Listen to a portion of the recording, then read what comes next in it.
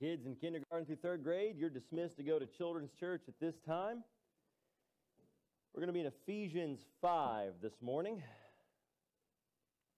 Ephesians 5. It's on page 1038 in those black pew Bibles in front of you. Thank you, worship team, girls, and Gary and Danielle and Jack and Emily. Thank you all for your hard work today. It's Jerry and Michael for leading us as well. We are camped out in one of the most intensely practical passages in all of Ephesians, maybe in the whole Bible over the next couple of weeks. Paul has made that transition that we've talked about from doctrine to duty. What we believe is true about God and humanity and the rest of creation, how that influences the things that we believe about and the way that we live in relation to God and creation and humanity. And this is the centerpiece. Chapter 5 opened with a ton of instruction, around a dozen commands about how we're to live in the world. What does it mean to be light in the midst of darkness? How do we live in this lost world? The first 14 verses address that. Then verses 15 through 21 give us a glimpse into what it means to live as light among one another. How do we live united as God's people? How do we reflect all those commands that God has given us to love one another? And then verse 22 through the first few verses of chapter 6, shrink that circle once again. We're dealing with the home. We're dealing with marriage. We're dealing with parenting. And Scott Westfall got the ball rolling for us last week, looking into how the relationship between one man and one woman is to function biblically. And it's now more important than ever to understand marriage and parenting and have those understandings formed by Scripture. Just this week in our country, significant progress was made in Congress on the Respect for Marriage Act. And on the surface, that sounds good, but instead this is one of those bills that actually does the opposite of what it says it's going to do. Instead of respecting marriage, this particular legislation would work to destroy marriage. It demands federal protection for same-sex marriage, and it redefines marriage ultimately as whatever the most radical state in the union chooses to define it as, including polygamy. It would reshape the way that marriage is viewed legally in our country. But as God's people, we recognize that long before marriage was a legal bond, marriage was and still is a God-ordained institution. Writing about the Respect for Marriage Act this week, Southern Seminary President Albert Mohler said this: if Congress produces this legislation, it cannot actually, in truth, make so-called same-sex marriage actually marriage. That is simply something far beyond the power or authority of the United States Congress, or for that matter, any human government. Marriage is pre-political. Human governments do not create marriage. It is the task and responsibility of the government merely, but importantly, to recognize and respect marriage. The so-called Respect for Marriage Act is a profound act of disrespect to marriage. The government doesn't define marriage. We must face the reality that we now live in a nation that has fallen so far from a biblical worldview that we could face consequences for holding to the truth of God's word when it comes to marriage. There's a very real possibility that if this particular bill is made law, that churches and other nonprofits that hold to a biblical understanding of marriage would face consequences. We could lose our tax-exempt status. We could face other penalties. But you know what? We'll face those penalties. We'll face those consequences because we believe what the Bible says about marriage is true. And today we get to examine one of the greatest summaries of the truth of biblical teaching on marriage that exists in all of Scripture. But this isn't going to be a sermon about how our culture gets marriage wrong. We should expect that. Our culture is lost. We should actually expect our culture to be much worse off than it is. It's a miracle of God's common grace that our culture is not exponentially more unbiblical than it is. Paul's point here is not that the Ephesian culture or that our culture gets marriage wrong. They did and they do, but that's not where Paul settles. No, Paul's focus and ours is on our very own understanding of marriage. Do we as God's people view marriage like the Bible views marriage? Let's read Ephesians 5, verses 31 through 33 together, and then we'll unpack just a handful of things that I think we'll all find helpful. Ephesians chapter 5, beginning in verse 31. For this reason, a man will leave his father and mother and be joined to his wife, and the two will become one flesh. This mystery is profound, but I am talking about Christ and the church. To sum up, each one of you is to love his wife as himself, and the wife is to respect her husband. Let's pray together over the reading of God's word. Father, we come grateful today. Grateful that you have given us a word that is good. Grateful that you've given us a word that is trustworthy. And grateful that you have given us a word that endures the test of time.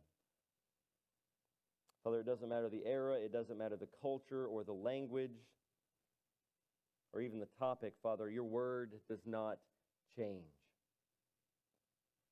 Your word endures as true, and we don't get to reinterpret it to fit our surroundings. We don't get to reinterpret it to fit our preferences. And so, God, we pray that you would help our hearts today to humble themselves before your word. Help us to submit our wills to the truth of your word. And as we see your truth revealed, help it to grow the love that we have in our hearts for you and for one another. And God, make us more thankful even today for the gift that marriage is and the reflection in marriage that we see of the gospel, that we see of Christ and the church. God, help us to understand those things on a deeper level today so that they cause us to worship God. Let us know your word more, not so that we have more knowledge, but so that we have more love.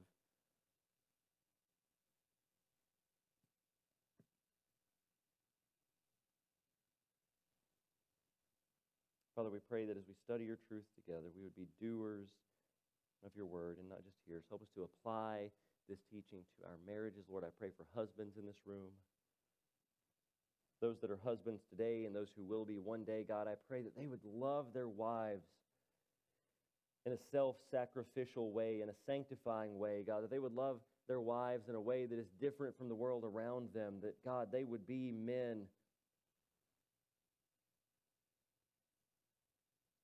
who live with their wives in an understanding way, who are students of their wives, who are passionate about loving their wives and leading their families. God, I pray for the wives in this room and those who will be wives one day, that they would, as they are learning to submit to you as Father, that, Lord, they would follow even flawed husbands. God, that they would love them in such a way that grows them toward you, that encourages them toward you, that they would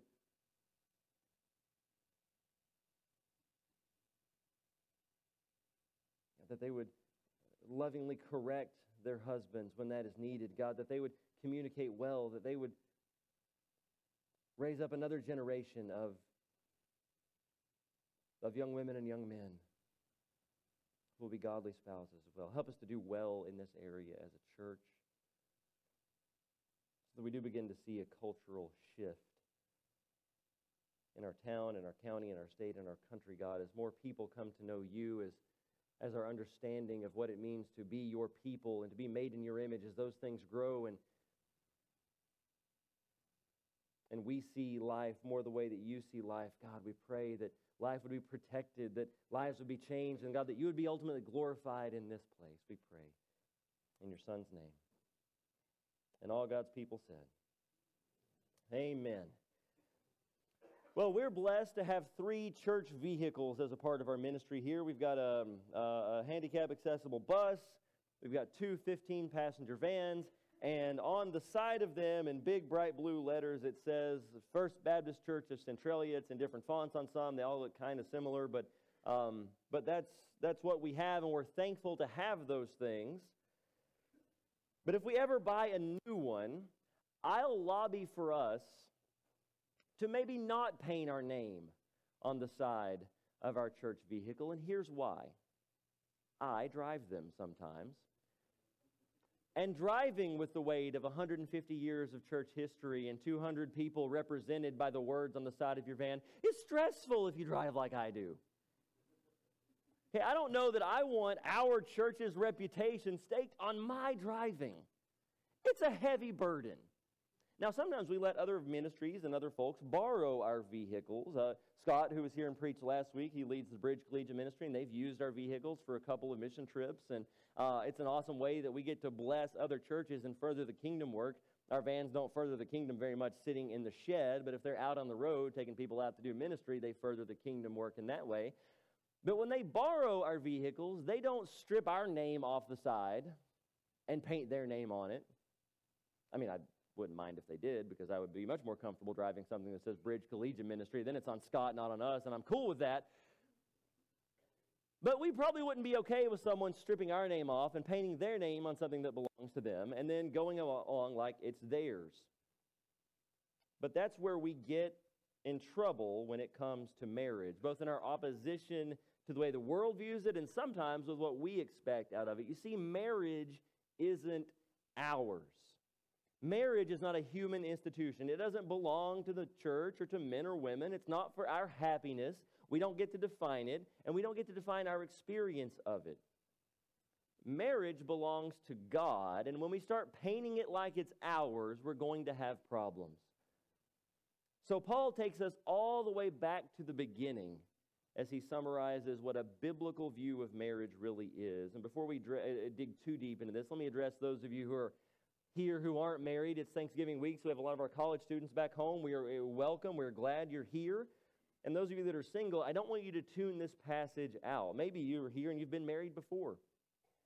Your spouse is deceased or you're divorced, and God might have marriage in store for you again in the future one day. And even if He doesn't, or if God's will for your life is for you to always be single, we can still see a beautiful picture of the gospel in the idea of marriage, and that picture deepens our worship. If you've been hurt in marriage, know that it's not the institution of marriage that was to blame. Every marriage involves sinners, and sometimes one or both of those sinners will inflict serious, sometimes grave pain and suffering or even abuse on the other over the course of a marriage. And my hope today is that seeing God's design for marriage will help heal some of those wounds for you. Many of you aren't yet married, but you will be one day. The better you understand God's purpose for marriage on this side of marriage, the more you're going to glorify God in your marriage, because there's so many ways to prepare wrongly and to view marriage wrongly that understanding the biblical image, the biblical picture, helps us lay that foundation. It's so easy to value a marriage based on what it produces, because marriage produces a lot of good things, right? You'll find more joy in a marriage relationship, even one that has a lot of struggle. You'll find more joy in that relationship than just about any other one you'll ever experience. And then there's the other side of the coin. We have a marriage Sunday school class going right now, and we'll leave names out to protect the innocent, but someone in class this morning said, and this is true of all of us, he just articulated it really well. In my life, I've been more angry with this person sitting next to me than I've been at anyone else ever. I was like, yeah, that's true of every marriage, right? We're going to love our spouse more, and they're probably going to make us angry at times. Monica's never experienced this, but at times, more, okay, maybe she has, than anyone else in our lives.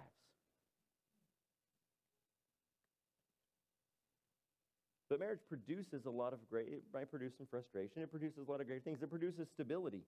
And that's not just some Baptist preacher's opinion. Just this month, the Wall Street Journal published an article finding that as of 2019, the median net worth for cohabiting couples, that's a word we made up for people living together before they get married, was $17,372. But for married couples, it was 4 times that, over $68,000. That's net worth is, what's left when you boil everything down. And that takes into consideration factors like age and education level and all those things. And that makes sense to us Christians. When we think about two becoming one, as Paul writes about in our text, it's not just a physical relationship, it's a whole lot more. It's emotional, it's spiritual, it's also economic. When couples marry, especially when they marry young, they cast an eye toward the future, and that glance becomes longer as children and grandchildren are added to the picture. Marriage produces a stability that other relationships simply do not. And since we're here, let me just state the proper biblical order. I remember that that kind of mocking little rhyme from the playground when I was little. Maybe we just did this in Tennessee. I don't know, but it would have gone something like, Larry and Patty sitting in a tree, Kissing. First comes love, then comes marriage, then comes, Larry with a baby carriage and all. Yeah, is that just us? Okay, good. Everyone's familiar with that one, right? That's goofy. It's mean, probably, but it at least gets the order right, doesn't it? First comes love, then comes marriage, then comes the other stuff. There should be some period of courtship that happens when you're of an age where marriage is a practical reality. Then there should be an engagement period that, in my opinion, should probably be shorter than most are today, during which you seek biblical counsel about marriage, about preparing for a life together. Then there should be a wedding ceremony that doesn't put you into crippling financial debt. And that's when you're married and you do the things that married people do, like live in the same house, have sex, and argue about how many family pictures are supposed to hang in the hallway and things like that. Cohabitation and any form of sexual contact outside of marriage, those things are sinful, and God's people can't engage in those things. See, earlier in this chapter, Paul wrote, "But sexual immorality and any impurity or greed should not even be heard of among you, as is proper for saints." I bring this up because the number of young couples who claim the name of Christ yet move in together before they're married is astonishing to me. You're putting yourself in an impossible situation. Paul writes in 1 Corinthians 6 in big, bold letters, "Flee sexual immorality." Dude, if you can live in the same house or same apartment and not be tempted to sexual immorality, we need a whole different sermon. Okay? Thank you, one person, for tracking with me on that. See, godly marriage produces a stability that cohabitation and these other relationships simply do not. But the glory of marriage is not in what it produces, though it produces a ton of good things. It's not about what we get out of it, but we get a ton of good things out of marriage. The deeper purpose for marriage has God at its very heart. The deeper purpose for marriage is that it's a key way in which we perceive the glory of who God is and portray that glory to ourselves and others. See, Paul didn't stumble on marriage as a convenient analogy of Christ's love for the church. He simply saw what was true from the beginning, but not revealed until Christ's death and resurrection. That's why it's called a mystery in the text, because it wasn't fully revealed until the resurrection. It had always been true. In marriage, we perceive in new ways the glory of God's love for us. And when we live it out, we're showing the glory of who God is. And so the first way that we see this is that marriage portrays Christ's love for the church inwardly. You see, you, as you experience marriage as a husband or wife, you're the first beneficiary. You're the first one who gets something out of this portrayal, this acting out of Christ's love in marriage. The last two verses of our text today have the gospel painted all over them. This mystery is profound, but I'm talking about Christ and the church, verse 32. To sum up, each one of you is to love his wife as himself, and the wife is to respect her husband. It echoes what Paul has written earlier in this chapter to wives. He wrote in verse 22, "Submit to your husbands as to the Lord." And husbands, in verse 25, he says, "Love your wives just as Christ loved the church and gave himself for her, to make her holy, cleansing her with the washing of water by the word." You see, Christ's love is portrayed in marriage as we love one another in a way that leads to self-sacrifice and sanctification. Now, you married folks know that marriage isn't always going to reflect those things. It may reflect selfishness and insanity at times, but especially in the beginning. But over time, we should see that just like the gospel shows us self-sacrifice on behalf of Christ, just like the gospel shows us sanctification as God draws his people to him, marriage reflects that, and that we give up our preferences, our want-tos sometimes, the way that we would rather do things. We give up some of those things to become one with someone who is not in all ways like us. There's a promise here in Ephesians 5 I don't want you to miss. See, if you look back down the page a little bit at verse 27, Paul writes, He being Christ, did this to present the church to himself in splendor, without spot or wrinkle or anything like that, but holy and blameless. Marriage represents Christ making the church holy. That's the beauty of Christ's love portrayed in the hearts of a married couple. Husbands, do you want to know how to love your wife in a self-sacrificial way? Well, you look to the cross. Wives, do you want to know what it means to submit to your husband? Look to the cross. A right view of marriage only comes from a right view of God, and specifically a right view on what happened at the cross, the atoning work of Jesus. You see, this Son, fully God, fully man, he willingly gave of himself so that we could be saved. That's what happened on the cross. We were born spiritually dead. We earned our own death because of our sin. We rebelled against God. We declared war against him, essentially. And to rescue us from that, to rescue us from death, Jesus chose to go to the cross, to suffer and to die because he loves us. That's the gospel, and that's the picture of love that we see in marriage. When we look to the gospel, when we look to the cross, Paul tells us our love will grow. Practically, he points wives in verse 33 to respect their husbands. Submit was the verb early in the chapter. Now it's respect. So what do those things mean? What do those ideas mean for wives? There's a great book that I recommend for everybody to read titled Love That Lasts. It's written by Gary and Betsy Riucci. Gary is a pastor in Kentucky. We won't hold that against him. Betsy is his wife, and they're both involved in counseling ministry in their church. And again, the book is fantastic. Betsy asks some diagnostic questions of wives that I thought I'd share with us today to help us understand what sort of this respect and submit idea means. First, in regard to our thoughts, she says, what thoughts spring into my mind when I think of my husband? And as a follow-up, are those thoughts honoring of him? That's what Paul is asking a Christian woman to do, to respect her husband, to have honoring thoughts of him. Secondly, in the area of words, how do I speak to my husband when we're alone? How do I speak to my husband in front of our children if we have children? How do I speak to my husband in public? And then fourth, and this is a really good question, how do I speak about my husband to others? Third, in the area of deeds, she asked, do I show my husband respect through my actions? How do I freely show him physical affection? Do I listen when he's speaking to me in public or in private? Or do my deeds communicate a lack of respect, inattentiveness, even indifference, interrupting him when he's speaking, looking away when he speaks, forgetting or even failing to do the things that he asks? Then she writes, let me encourage you to take time to sit down and think about all your husband's godly qualities. Write down what you respect, admire, and appreciate in your husband, or things that you appreciate that he does for you and your family. Think also about the routine ways you benefit from your husband in your regular day-to-day and week-to-week life. Consider putting some of those thoughts into a letter of love and gratitude and giving it to him to read on his own. That's just encouragement from one wife to other wives. It's a great way that Christ's love is portrayed through wives in marriage.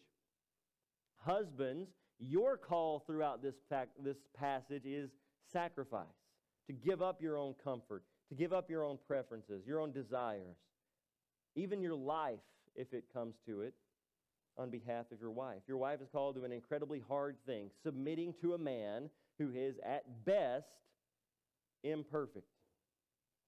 And so how can your self-sacrificial love make her more like Jesus? Again, the Riuccis provide some diagnostic questions here.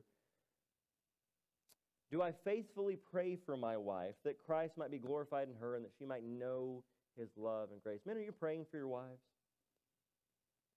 Do I love her enough to confront and correct her sin, especially recurrent patterns of sin, and then patiently and consistently lead her into fruitful and liberating repentance? That is a tightly packed question. There's a ton of stuff we can unpack there. We won't spend a ton of time there. I would commend our marriage class to you. The Sunday school class is meeting right now because we talked most of today about issues like this. How do we lovingly correct and confront one another within this marriage relationship in a way that builds each other up, a way that makes each other more like Christ?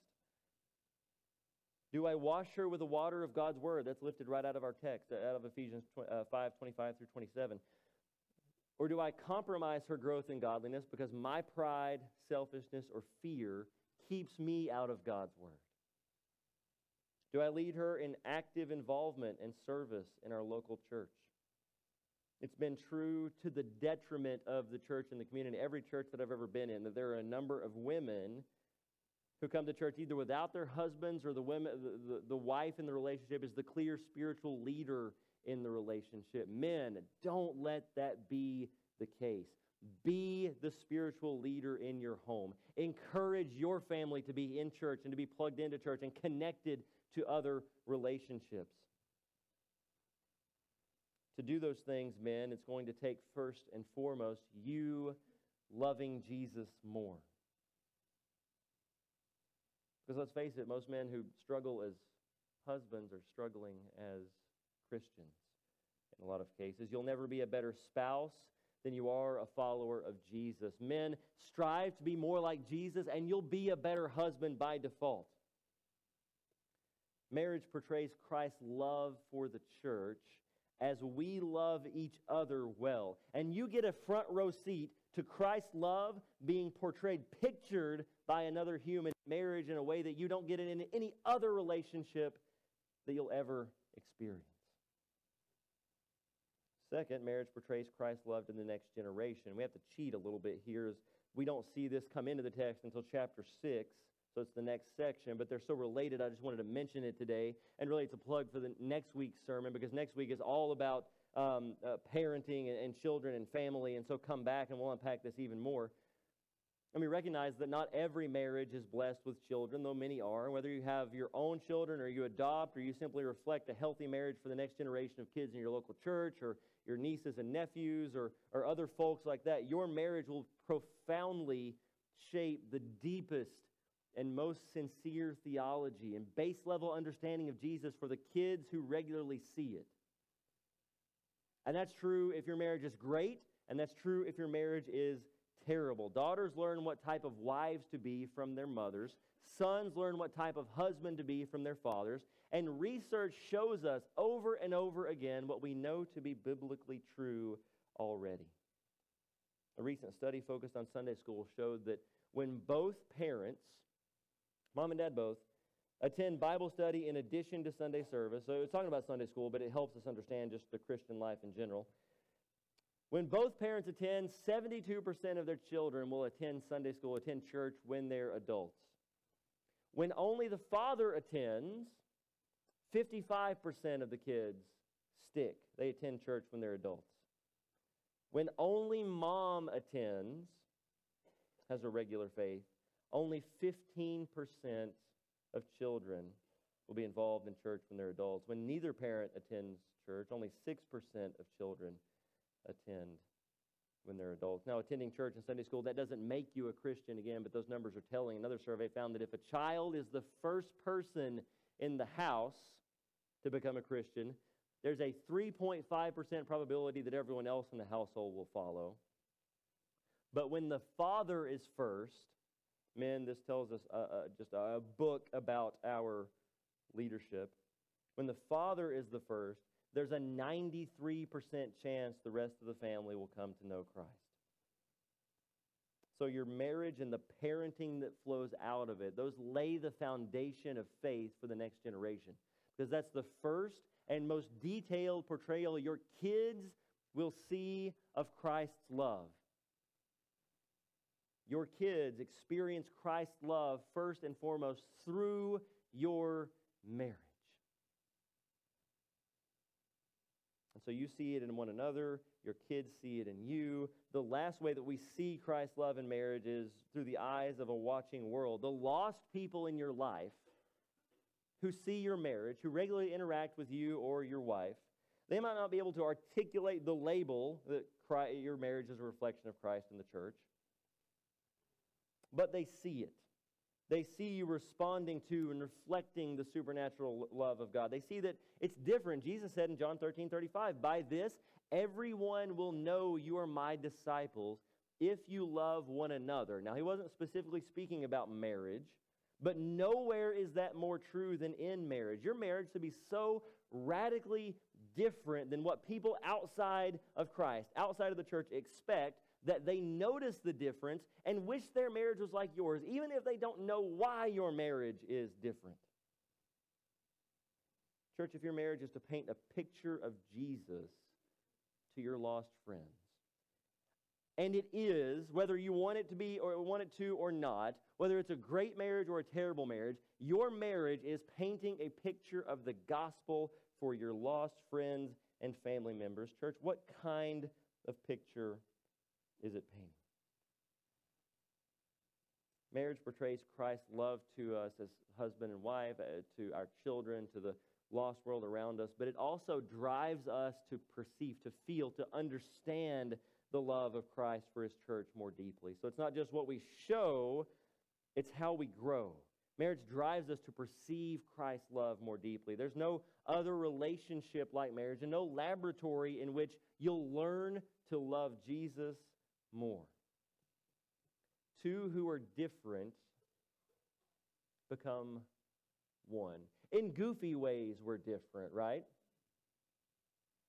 Those of you that are married in the room, how many of you are hot-natured? How many of you think it's cold in here right now, or hot in here right now? Just Danielle, good. That means it's perfect. How many of you think it's cold in here right now? How many of your spouses disagree? Yep, there we go. I always said if we built a house ever, one, it would probably kill me, but two, we're going to put the thermostats way up here. And now they're controlled on an app, so I can't even do that anymore, so I guess we'll just never build a house. Unless they put a code on them or something. We're different in a million ways, right? But what a beautiful picture. These two different people, man and woman, they leave their father and mother. They are joined together, and the two will become one flesh in the ideal. And again, I know many of us sit here today, and we are not in the ideal, right? Because of a failed marriage, because of singleness that we don't want, because our spouse passed away, or because the marriage is broken, or whatever. Many of us don't sit in the ideal. The Bible speaks of the ideal and then redeems the brokenness of our non-ideal situation. So if you're not sitting in the ideal today, don't feel crushed by this or beaten down by this. Recognize that God works outside the ideal all the time. But in the ideal, this beautiful picture of leaving father and mother, uniting together, becoming one flesh, nothing at all between them, all the power of those differences, yet somehow still perfect unity. For those of us Christians who are married, that means our spouse comes before everything except God, right? Before our parents, before our job, before our friendships, before our hobbies. We are shifting allegiances so that our family of origin becomes secondary.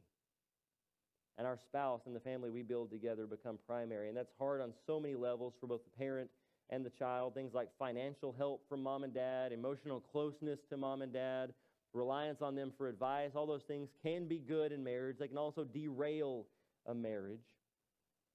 That's why leaving has to happen. But beyond leaving, Paul instructs us to be joined together. Certainly that refers to sex, but it refers to so much more than that. It means to hold fast, to be glued together. God's intent is that the husband and wife stay together for life. In a fast-paced culture, we make commitments and break them all the time, but marriage is different on so many levels. It's not just a relationship. It's not just a commitment. It's a covenant, a permanent bond between two parties.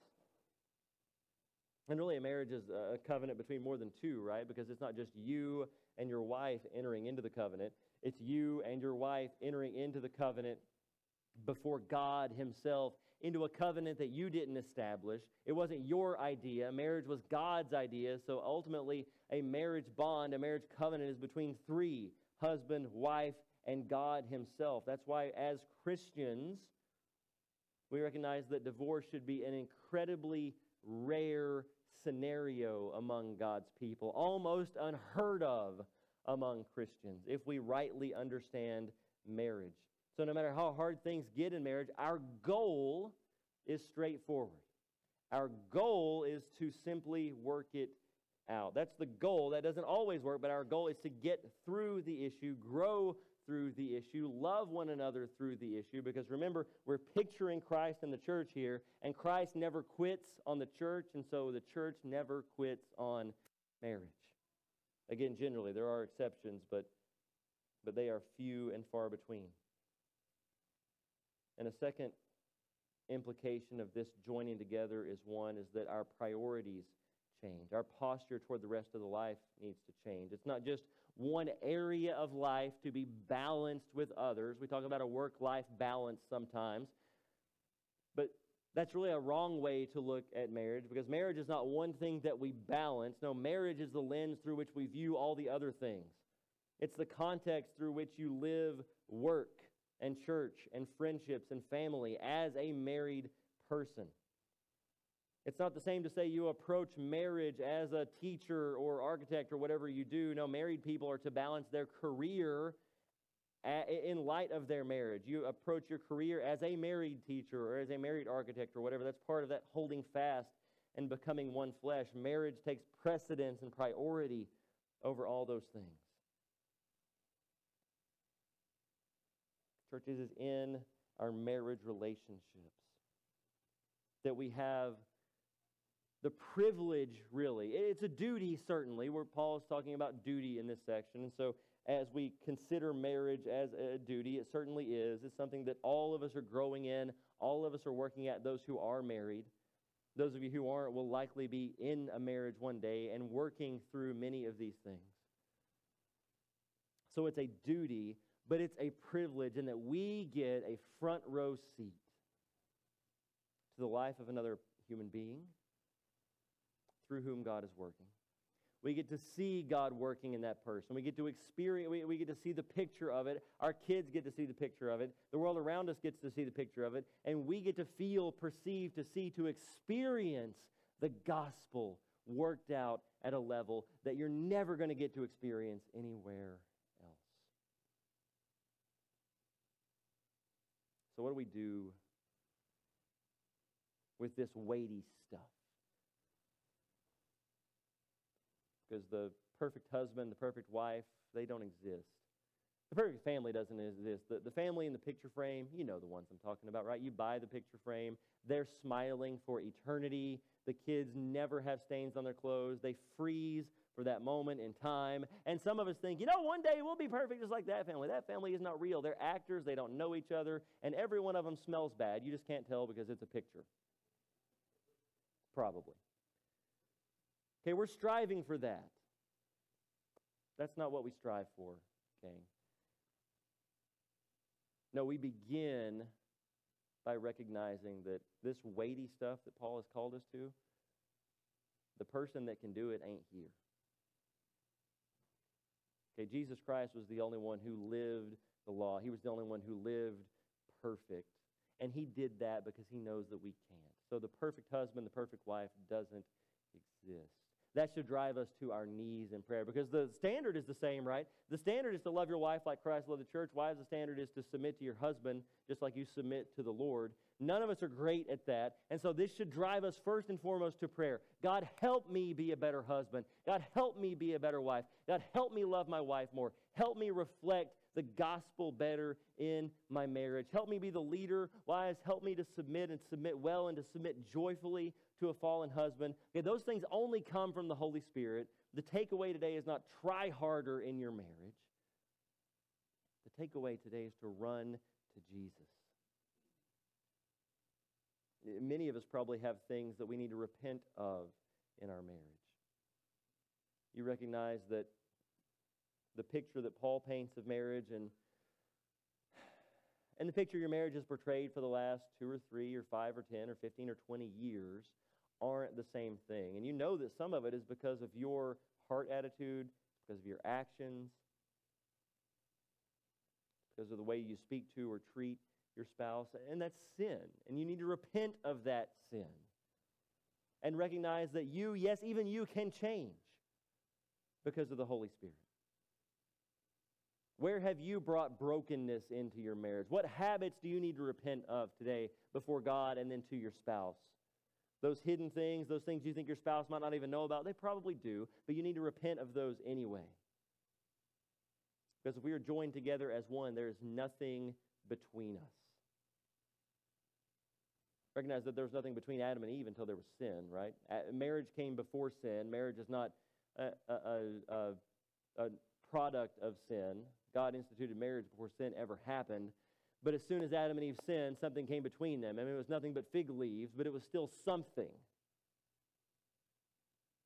Don't let there be anything between you and your spouse. Those of you that aren't yet married, this should encourage you to, one, grow in Christ as much today as you possibly can, so that when you are married, your relationship will be an even better picture, a more glorifying picture, and for you, a more fulfilling picture of the gospel.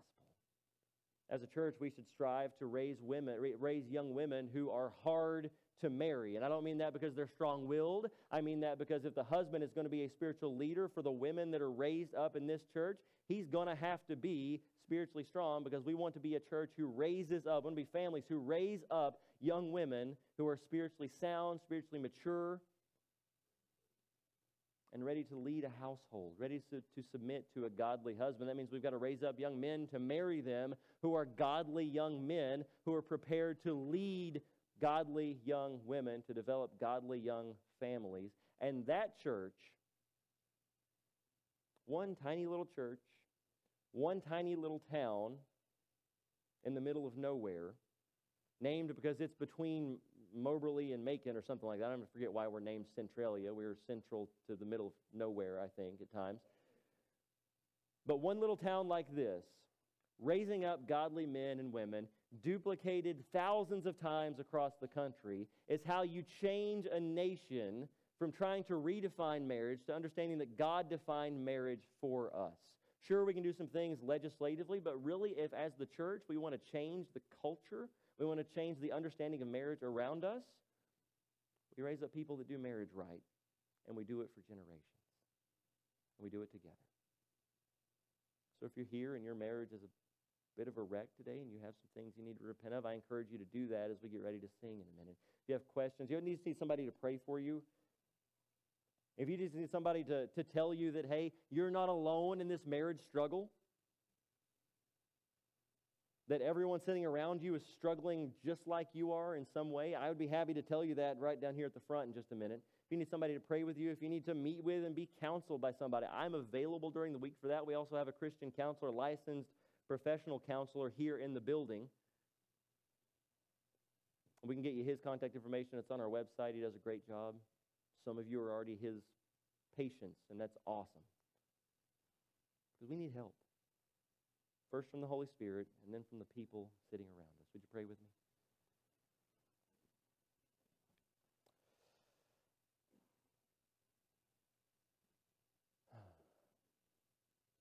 God, we thank you for marriage. It's better than anything we could have cooked up on our own.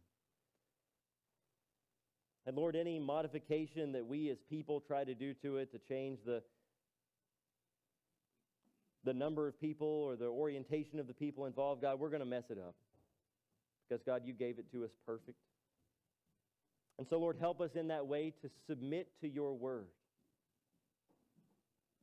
Knowing that not only have you called those of us who are married to be married to one man or one woman for a lifetime, but God, you have told us how to be married to them. And so, God, we pray today that your Holy Spirit would shape our hearts to be married in such a way that you are brought glory. Lord, many of us sit here with sin that we need to repent of, that we have committed against you and the one who you have entrusted to us to love for a lifetime. God, we've sinned against our spouses. Lord, convict our hearts to repent first to you and then to them. Help us to do that right now even.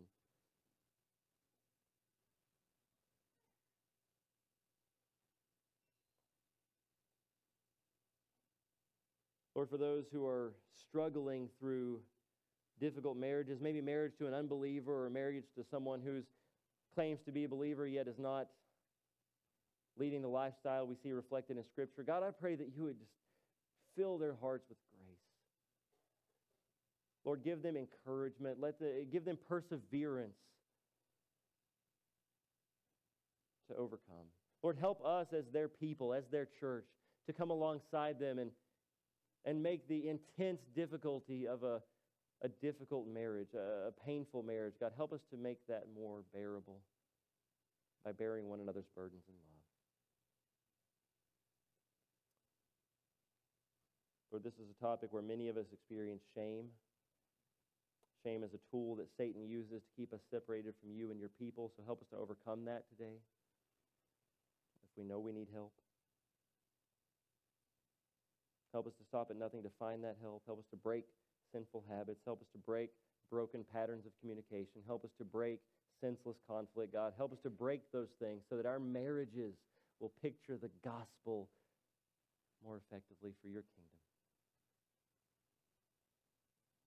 Lord, help us, we pray, in your Son's name. And all God's people said, amen. Well, we're going to be led in song in just a minute. This is a song about suffering, actually. But really, it's a song about the sovereignty of God. God sometimes puts us in really difficult circumstances. This song was written with a man named Job in mind. It was written specifically during the songwriter's father's struggle with well, he ultimately passed away. But this is a song of submission to the sovereignty of God. God has called us into marriages, and if you're here today and you just need somebody to pray with you, I'll be standing down front. If you have questions about what it means to be saved, to be baptized, to join our church, I'm happy to have those conversations with you now as well. But take this time and worship. Sing, pray, whatever it is you're being led to do. You're still gathered together with God's people. We still have the opportunity to worship together, and I encourage you to use it.